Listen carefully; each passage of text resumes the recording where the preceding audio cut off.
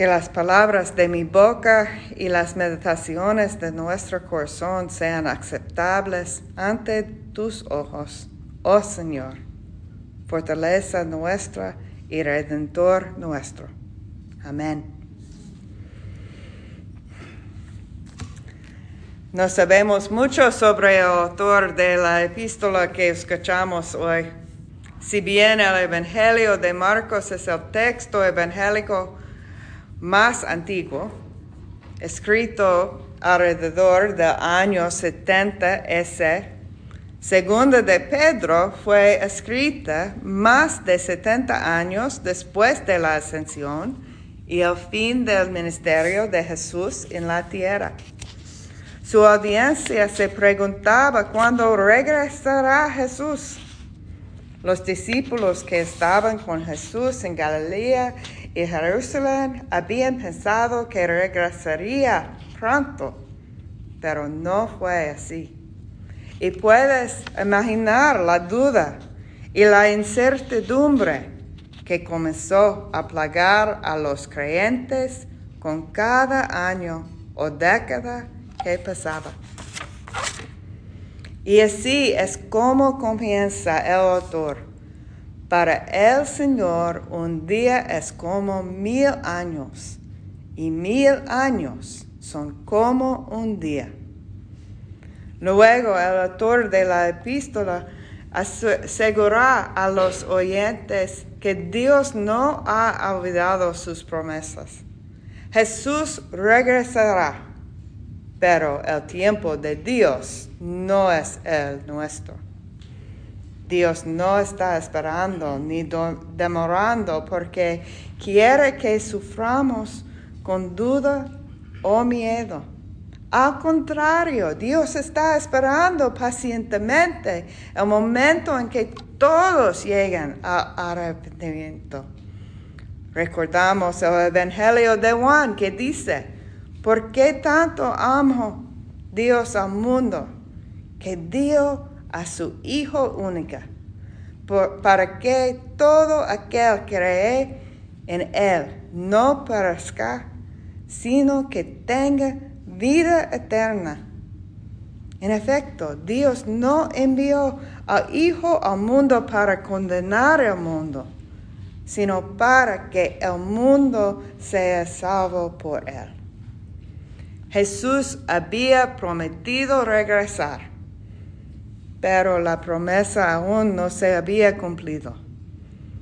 Estaban impacientes, pero también se escuchan las preguntas no grabadas, la preocupación de que han perdido su confianza. Al reflexionar sobre la carta de Pedro, la predicadora Lucy Lynn Hogan imaginó la conversación de la hora del café entre creyentes que estaban cansados de esperar. Puedes escuchar las voces en competencia. ¿Realmente crees en ese mito? Hemos esperado todos estos años y no tenemos nada que mostrar. Si Jesús iba a regresar, ¿por qué no ha aparecido todavía? Hay tantos problemas en el mundo ahora. ¿Qué está esperando? Todas las voces se centran en nuestro interior, en lo que creemos, en nuestros miedos y luchas humanas y en nuestra frustración. Y olvidan que el regreso de Jesús se trata de lo que Dios está haciendo. Me enseñaron que en las Escrituras Dios siempre recibe todos los verbos, o como dice el obispo y predicador metodista retirado Will Willimon, las Escrituras siempre y en todas partes hablan de Dios, recordando que Dios sigue con nosotros y esperando. La pregunta luego cambia de cuando regresará Jesús a cómo viviremos mientras esperamos. Y el autor de la epístola nos dice: esforzaos por ser hallados por Dios en paz, sin mancha ni defecto, y considerad la paciencia de nuestro Señor como salvación.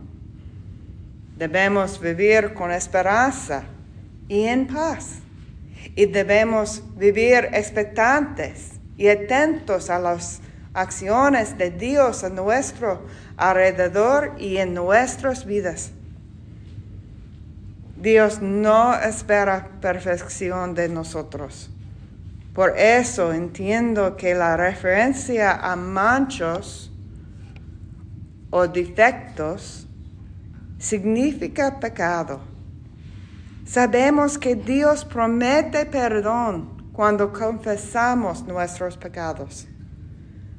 Lejos de llamarnos a vivir una vida perfecta, la epístola nos llama al arrepentimiento para que Dios pueda restaurarnos y renovarnos.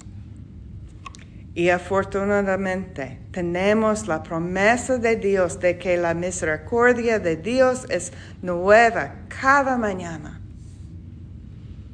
También debemos sentirnos alentados por la instrucción de considerar la paciencia de nuestro Señor como salvación. Tenemos un Dios implacablemente redentor que anhela tener una relación con nosotros y nos espera. Mientras el mundo apurado se apresura y reniega contra la inflación, el tráfico y los males de la vida moderna, estamos invitados a retirarnos y esperar con Dios, reconfortados por las promesas de Dios para nosotros, con la confianza de que Dios cumplirá esas promesas en su tiempo, no en el nuestro. Gracias a Dios.